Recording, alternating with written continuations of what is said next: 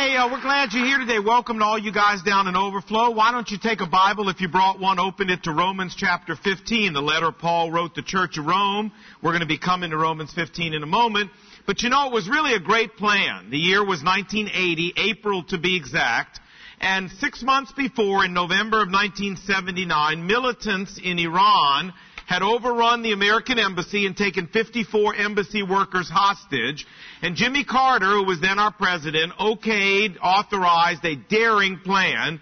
8 helicopters were to take off from aircraft carriers in the Persian Gulf, carrying Delta Force commandos. They were to land at a rendezvous point right outside Tehran. The commandos were to go in, grab the hostages, bring them out to the rendezvous point where C-130 transports would be waiting for them, and they would whisk away the hostages. It would be done covertly. It would be done quickly. It would be done with no loss of American lives, and probably would have delivered the 1980 presidential election into the hands of Mr. Carter. But things didn't go exactly the way he planned. 2 of the helicopters got into a sandstorm and never made it to the rendezvous point. A 3rd helicopter developed hydraulic problems and had to turn back to the carrier. And the commander of the mission decided with only 5 helicopters he didn't have enough troops to pull it off. And so he decided they would simply quietly withdraw and come back another day. But as one of the helicopters was leaving to return and one of the transports was leaving, they collided at the rendezvous point, bursting into flames, filling the desert with light, killing 8 Americans. The Iranians immediately split up all the hostages and moved them to different locations all over the country, making a rescue effort impossible. And 7 months later, Jimmy Carter lost the 1980 presidential election. Now, I'm sure Mr. Carter must have had many a night where he lay in bed and wondered how in the world could such a great plan that had been so carefully worked out with such attention to detail, how in the world it could have failed so dismally. But it reminds us of the words of the Scottish poet Robert Burns, who said, "The best laid plans of mice and men go oft astray." Now, this is what we want to talk about today.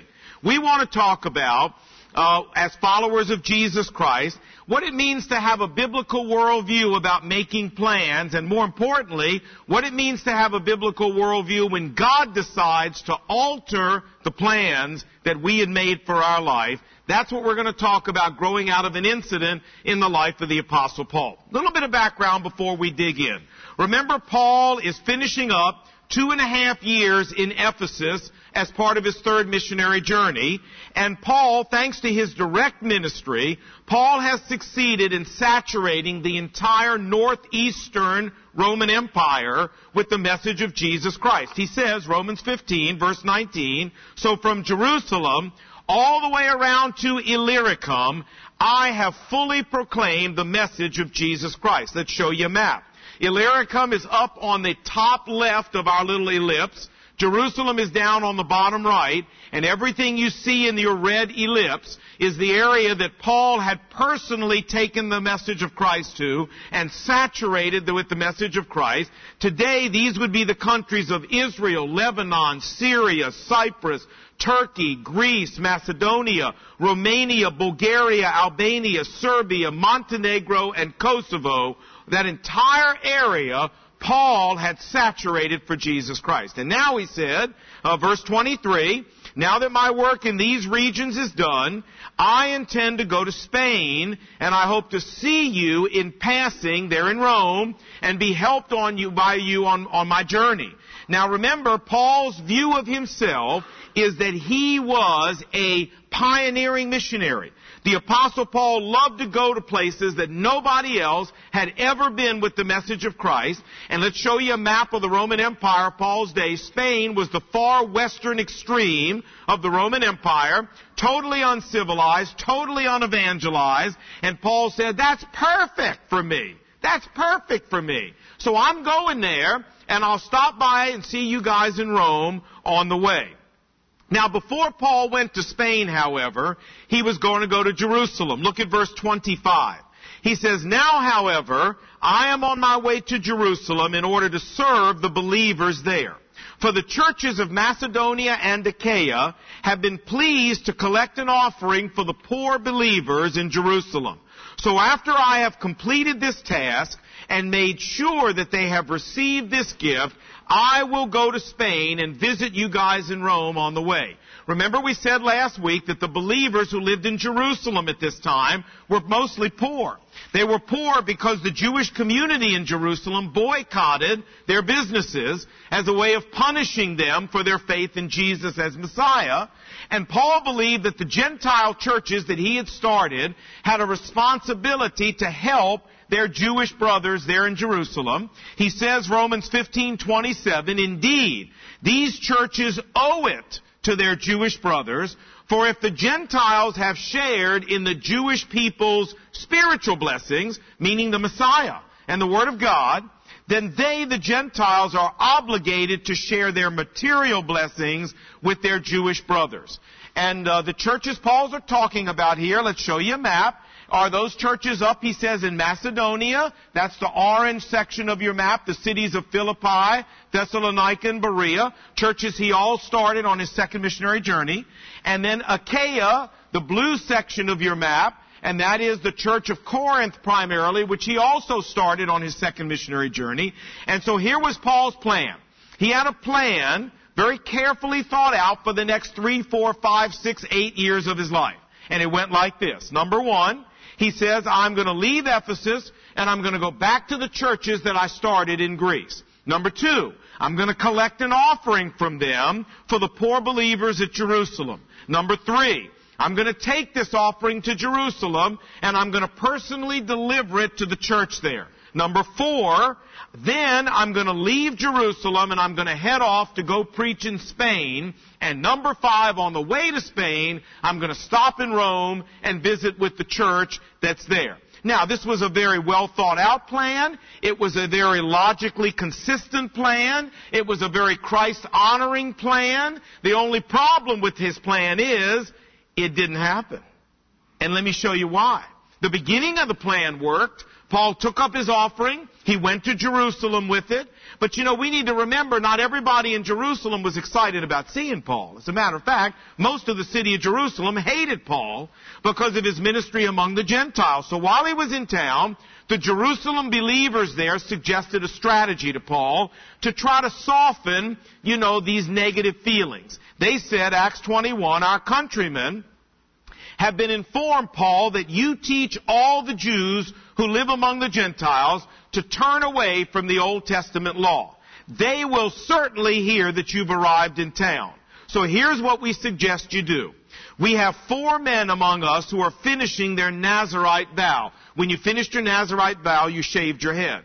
So they said, here's what we want you to do. Go into the temple in Jerusalem and pay the expenses for them to shave their heads. In this way, everyone in Jerusalem will know that there's no truth to these reports about you, but that you yourself are living in obedience to the Old Testament law. And so, in an attempt to be conciliatory, the Apostle Paul said, okay, I'll do that. So he goes down to the temple with these 4 guys, and everything's going fine, except that some Jewish people from Greece, from Thessalonica and Philippi, where he's been preaching, are there visiting the temple. They recognize Paul, and they say, this is the guy. Here he is. He's the one that's starting all the trouble around the world. And this enormous riot breaks out in the temple, aimed at Paul, and he would have been killed. There's no doubt, except the Roman army comes blowing into the temple and arrests him.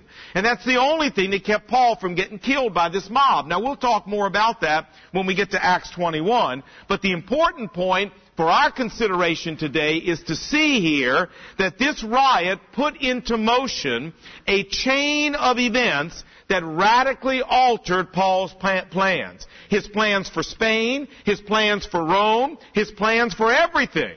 Let me show you what happened. Because of this riot, number one, Paul was arrested and taken to Roman army headquarters in Caesarea, about 30 miles north of modern-day Tel Aviv. When he was taken there, number two, he was examined by the Roman governor Felix. Number three, Felix refused to decide Paul's case one way or the other, And so number 4, Paul was kept in prison, in chains, for 2 years in Caesarea. He just sat there. When the new governor came to replace Felix, a guy named Festus showed up. The Jewish people said to Festus, why don't you send Paul back to Jerusalem and let us try him there in Jerusalem? But secretly, they planned to ambush Paul and kill him on the way. And Paul found out about it and went, oh my gosh, this is going from bad to worse here. So he did what every Roman citizen had the right to do, number 6. He appealed his case directly to the Caesar. Directly to Emperor Nero in Rome. Every Roman citizen had that right. Paul used it. And number 7, and finally, what this meant is bound in chains and under military guard, they sent Paul off to Rome to stand trial before Caesar himself. Now, along the way, he was shipwrecked. He was bitten by a poisonous snake. He was stranded on the island of Malta for 3 months. And when he finally did arrive in Rome, he got there chained up. He was under house arrest for more than 2 years, chained to a Roman soldier 24 hours a day, every day for 2 years, while he awaited his audience with the Caesar. This is where the book of Acts ends, with Paul in chains in Rome and Spain just a pipe dream. And you talk about God radically changing your plans, folks. I mean, this is a radical change in the plans Paul had. And this is as far as we want to go in the passage today, because we have a question it's time to ask. And you all know our question, don't you? I know I brought it on you quickly, but you're ready. I know you're ready. And so here we go. 1, 2, 3. So what? Right. You say, Lon, so what? Say that, I feel bad for the man, and the worst part of the whole story is getting bit by that snake. Well, I agree with that. Strand me on Malta, shipwreck me, but don't get a poisonous snake anywhere near me. You know what I'm saying? I hate snakes. Well, anyway, that's got nothing to do with anything. But anyway, the point is, yes, this has something to do with your life. Because, folks, every one of us has had happen to us what happened to the Apostle Paul. Every one of us has had our plans for life very carefully mapped out, and every one of us at certain points has watched as God allowed those plans to be radically changed. Some of us, for example, plan to be married at this point in our life, but we're not. We're single. Some of us had planned to live in a happy family all of our days, and then divorce struck our home. Some of us planned to get that new job or that new promotion, but we didn't get it. Some of us planned to work at the same company our entire career, and then they downsized us and they threw us out of there. Some of us planned to travel and do things in our later years in life, and then our health broke, or we planned to do some great things with our spouse at this point in our life, and then the Lord took her or him. Some of us planned to be financially secure by this point in our life, and then the NASDAQ went south, and here we are. Some of us planned to go to a certain college, and they wrote us a nice little letter and said, no thanks, we don't want you. Some of us planned to make a ball team or a cheerleading squad, and we got cut. Some of us had great futures all planned out for our children, but let's be honest, they're really struggling today, academically, emotionally, spiritually. And some of us here are like Brenda and me, where God sent a child into our life with profound disabilities, and we're never going to see that child reach the dreams and the plans that we originally had for her. Folks, the issue here is not whether God sometimes alters our plans. He does, and sometimes radically so. The issue is, how does God want us to respond to that? How does God want us to look at that? What is the world view that God wants us to bring to that situation? And that's what I want to talk to you about today. Because the Apostle Paul models it for us. There's a verse in the Bible that says this, Proverbs 16:9.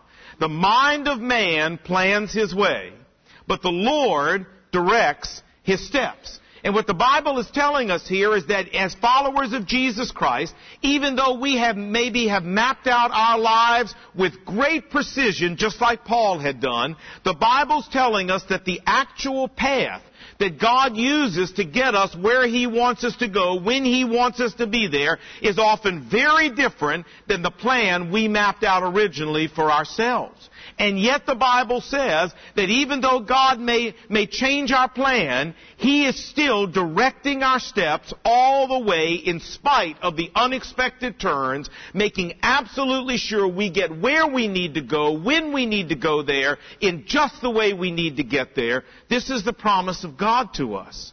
Now let me just say, if you're here today and you've never trusted Jesus in a real and personal way, that this is one of the wonderful things you get when you come into a relationship with Christ. Do you get eternal life? Yes. You get a secure place in heaven? Yes. You get a relationship with the living God? Yes. But one of the other things you get is you get someone who guides your steps through the maze of life in a way better than you could ever guide your own way through. Life is confusing, and how can anyone figure out all the twists and the turns left to ourselves? The wonderful thing about walking with Jesus is you don't have to. He's already got that all taken care of for you. So if you're here and you've never given your life to Jesus and you're having trouble working through the maze of life, I got great news for you. You can have someone do it for you if you'll come to Him. Now, for those of us who are followers of Christ, I want you to watch as Paul models this worldview for us. And he says, when he finally arrives in Rome, he's 3 years later than he planned. He's in chains, which he didn't plan. He's in jail, which he didn't plan. And Spain is not anywhere on the horizon. When he finally gets there, and he's going to spend 2 more years in jail, here's what he writes to the Philippians. He said, Philippians chapter 1, "Now I want you to know, brothers, that what has happened to me, the riot, getting arrested, Felix leaving me in jail, the shipwreck, the whole thing, the whole Megillah, I want you to know what has happened to me has actually turned out for the greater progress of the kingdom of God." You say, Lon, how in the world can he say that? I mean, how in the world can being in jail and being shipwrecked and being bit by a stupid snake turn out for the greater advancement of the kingdom of God? Well, wait a minute. Because of the way God took His circumstances, He got to share Jesus Christ with King Agrippa. That never would have happened, Acts chapter 26, well, according to Paul's plan. He got to share Jesus Christ with 2 Roman governors of Palestine, Felix and Festus. That never would have happened if he'd have followed his original plan. He got to share Jesus Christ with the whole island of Malta. Because after the snake bit him and he didn't die, the whole island showed up to say, "What in the world are you?" And he got to share Christ with the whole island. He wasn't planning to go to Malta. He's going to get the chance to go in and share Jesus Christ with the Emperor of Rome. There's an audience he would never have gotten according to his original plan. And finally, he says in Philippians 1 that he has had the opportunity to share Christ with the entire Praetorian Guard. Now, the Praetorian Guard was the elite bodyguard of Caesar himself. They were the ones who were guarding Paul. And remember I said, Paul spent 2 years chained to a Roman soldier under house arrest, and the Praetorian Guard were the guys who did this. So every 8 hours, a new member of the Praetorian Guard came in and spent 8 hours chained to the Apostle Paul. Now, if you're an unbeliever, can you imagine being chained to the Apostle Paul for 8 hours? I guarantee you the whole Praetorian Guard heard about Jesus Christ. And most of them came to Christ, Paul says in Philippians chapter 1. He wouldn't have had that opportunity if it had gone the way he had originally planned. Paul looks back, and what he says to the Philippians is, "Hey guys, I ended up going to Rome, but I ended up going God's way, not my way. And you know what? Looking back, I can see that God's way was better than my way." Hey, the same thing happened to Adoniram Judson, famous missionary. 1811, he left the United States. He had a very carefully worked out plan. He was going to India to work in Calcutta with William Carey, the father of modern missions. He had it all worked out. He and his wife Anne. When they arrived in Calcutta, there was a problem. You see, India was run by the British East India Company, and they had to let William Carey in because he was a British citizen. But they didn't want American missionaries in India, and they refused to let Adoniram Judson in. And suddenly there he was with this great plan, but it wasn't going to work. So here's what he did. He said, "God, I'm convinced you called me somewhere in Southeast Asia to share Jesus, so I'm just going to get on a ship, and we're going to ride around Southeast Asia, and the first country that lets me off and lets me preach, that's where I'm going." And the first country to let him off was Burma. He spent 35 years as the first missionary, and at that time, the only missionary during those 35 years to the country of Burma. When he died in 1853, He had led over 7,000 Burmese people to Christ. He had established 53 self-supporting churches. He had single-handedly translated the entire Bible into the Burmese language, which is the copy of the Bible they still use today. He met a man in Rangoon and led him to Christ from the Karen tribe, who took the message back to the Karen tribe. And today, there are, 150 years later, there are over 100,000 Karen tribes people who are believers in Jesus Christ with Christian schools and self-supporting churches who send missionaries to the rest of Southeast Asia. Hey, did God know what He was doing with Adoniram Judson? He sure did. Yeah, His plan took a little wiggle, but the wiggle was all part of God's wiggling plan and got him right where he was supposed to be. And you see, friends, this is the worldview of a true man or a woman of God. Yes, they make plans, but they make their plans and they don't set their plans in concrete. They set their plans in marshmallow because they understand something. They believe something. They believe Jeremiah 29:11. I know the plans I have for you, says the Lord. Plans for good and not for evil, to give you a future and a hope. Real men and women of God believe that God has a specific divine plan for their life, and that every wiggle, every turn, every twist, every unexpected thing that happens is all part of God getting us to His perfect plan for our life. And these people also believe Isaiah 55, that God's ways are above our ways, and God's thoughts are above our thoughts, and that God's plans are above our plans, and that God has a better way of getting us where we need to go, when we need to go there, than we could ever plan out for ourselves, and they're okay with that. They're at peace with that. So when God sends a curve in the road, it's all right, because His ways are higher than ours. We trust Him. Friends, this is the kind of person God wants you to be. This is the kind of worldview God wants you to have if you're a follower of Christ. A person who, when God decides to direct your path a little differently than you had planned, you don't resist it, you don't resent it, you don't rebel against it. Instead, you submit to the loving and wise hand of your Heavenly Father, because you're confident of something. You're confident that when the dust finally clears, you'll be able to look back like the Apostle Paul and say, the things that have happened to me have actually turned out for the greater progress of the kingdom of God, and they've also turned out for my best interest as well. Now, to do this, you got to know how to walk by faith. You can't do this any other way. Friends, this is walking by faith. Walking by faith means trusting God even when we don't understand what He's doing. Even when we don't understand why the path didn't go in the way we planned it out. And this is what God calls us to do. He says in the Bible we're to walk by faith, not by sight. You know, back a couple of years ago, Time Magazine chose a man of the century for the 20th century. I think they actually called it a person of the century. But they chose a man. And the man that they chose was Albert Einstein. And as soon as I saw that issue of Time Magazine, I remember saying to Brenda, my wife, this is a gross injustice.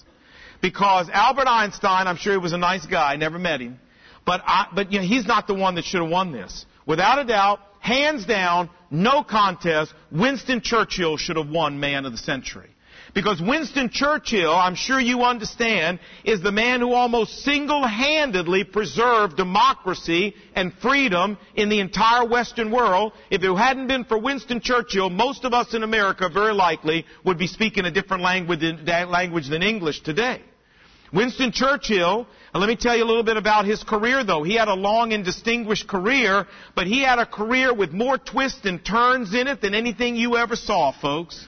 You know, he began his service to England in 1895 under Queen Victoria as a lieutenant in the British Army. He ended his career in the 1950s as a member of Parliament under Queen Victoria's great-great-granddaughter, Queen Elizabeth II. That's how long a career he had. But it took some turns. During World War I, Churchill served as the First Lord of the Admiralty, and as such, he ordered the disastrous British attack on the Dardanelles at Gallipoli. It was a disaster. It was a slaughter. It was the worst defeat in the history of the British Army. And as a result, he had to resign in disgrace. And he told friends, November 1915, I am finished, I am finished, I am finished forever, he said. Well, he did bounce back a little bit. And after a while, he became Secretary of War under a new administration. Then he became Colonial Secretary. In 1922, he was running for re-election as Colonial Secretary when he had an attack of appendicitis in the middle of the election. He had to go into the hospital, have surgery. He couldn't campaign, so he lost the election. And he said afterwards, and I quote, he said, I found myself without an office, without a seat, without a party, and without an appendix. End of quote. Gotta love him. Well, once again, he was out. Then in 1924, he was offered a cabinet post under a new government, but that party was voted out the next year. And so for the next 10 or 12 years, Winston Churchill was out of public life. He was convinced his career was over. He was a has-been. He was washed up. He went back to his country estate and did what he loved to do, and that was paint landscapes. And so he spent his time painting. And then as Hitler began to rise, Winston Churchill was the lone voice, as many of you remember in England, saying, don't appease this man, don't give him what he wants, this guy wants war, he's trouble, nobody listened to him, until finally, when Hitler invaded Poland and World War II began, King George VI called Winston Churchill. Winston Churchill was 66 years old, and said to him, I want you to come back, and I want you to be Prime Minister of England, replacing Neville Chamberlain. And it was his grit and his personal determination, that's all, friends, that stopped Adolf Hitler in his tracks and that turned the tide of World War II. When he came back to be Prime Minister, something he'd always dreamed of doing, but never thought it would come this way, here's what he said, looking back on his life. He said, and I quote, looking back on all the twists and turns, he said, I felt as if I were walking with destiny, and that all my past life had been but a preparation for this hour and for this trial. Now, what was Winston Churchill really saying?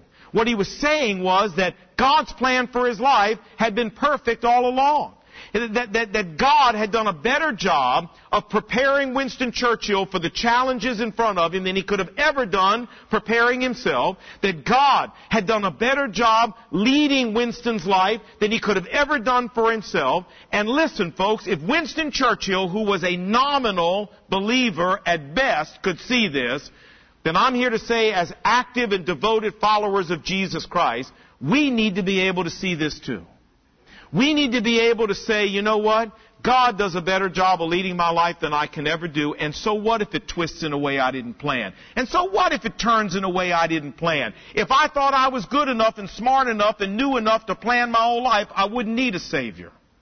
So let God take it where He needs to take it. Remember, the mind of man plans his way. That's all right. But the Lord directs His steps. And folks, you don't want it any other way. You don't want it any other way. And let me just say in closing, it doesn't take anybody special to look back like Winston Churchill did and say, oh, man, I can really see now how God did all this. Anybody can do that. The real secret here is to be able to look forward. When God's sending you twists and turns that you didn't expect and that you don't understand and that you can't fit together, the real mark of a man or a woman of God is being able to look forward and say, I may not understand it, and I may not know where it's going, and I may not be able to figure it out, but you know what? I've seen how God's always been perfect in the past, and I'm going to trust Him to be perfect in the future. He's the same God in the future as He was in the past. Now, those are the people God's looking for, and those are the people God wants you to be. May God help you be that kind of person. Let's pray.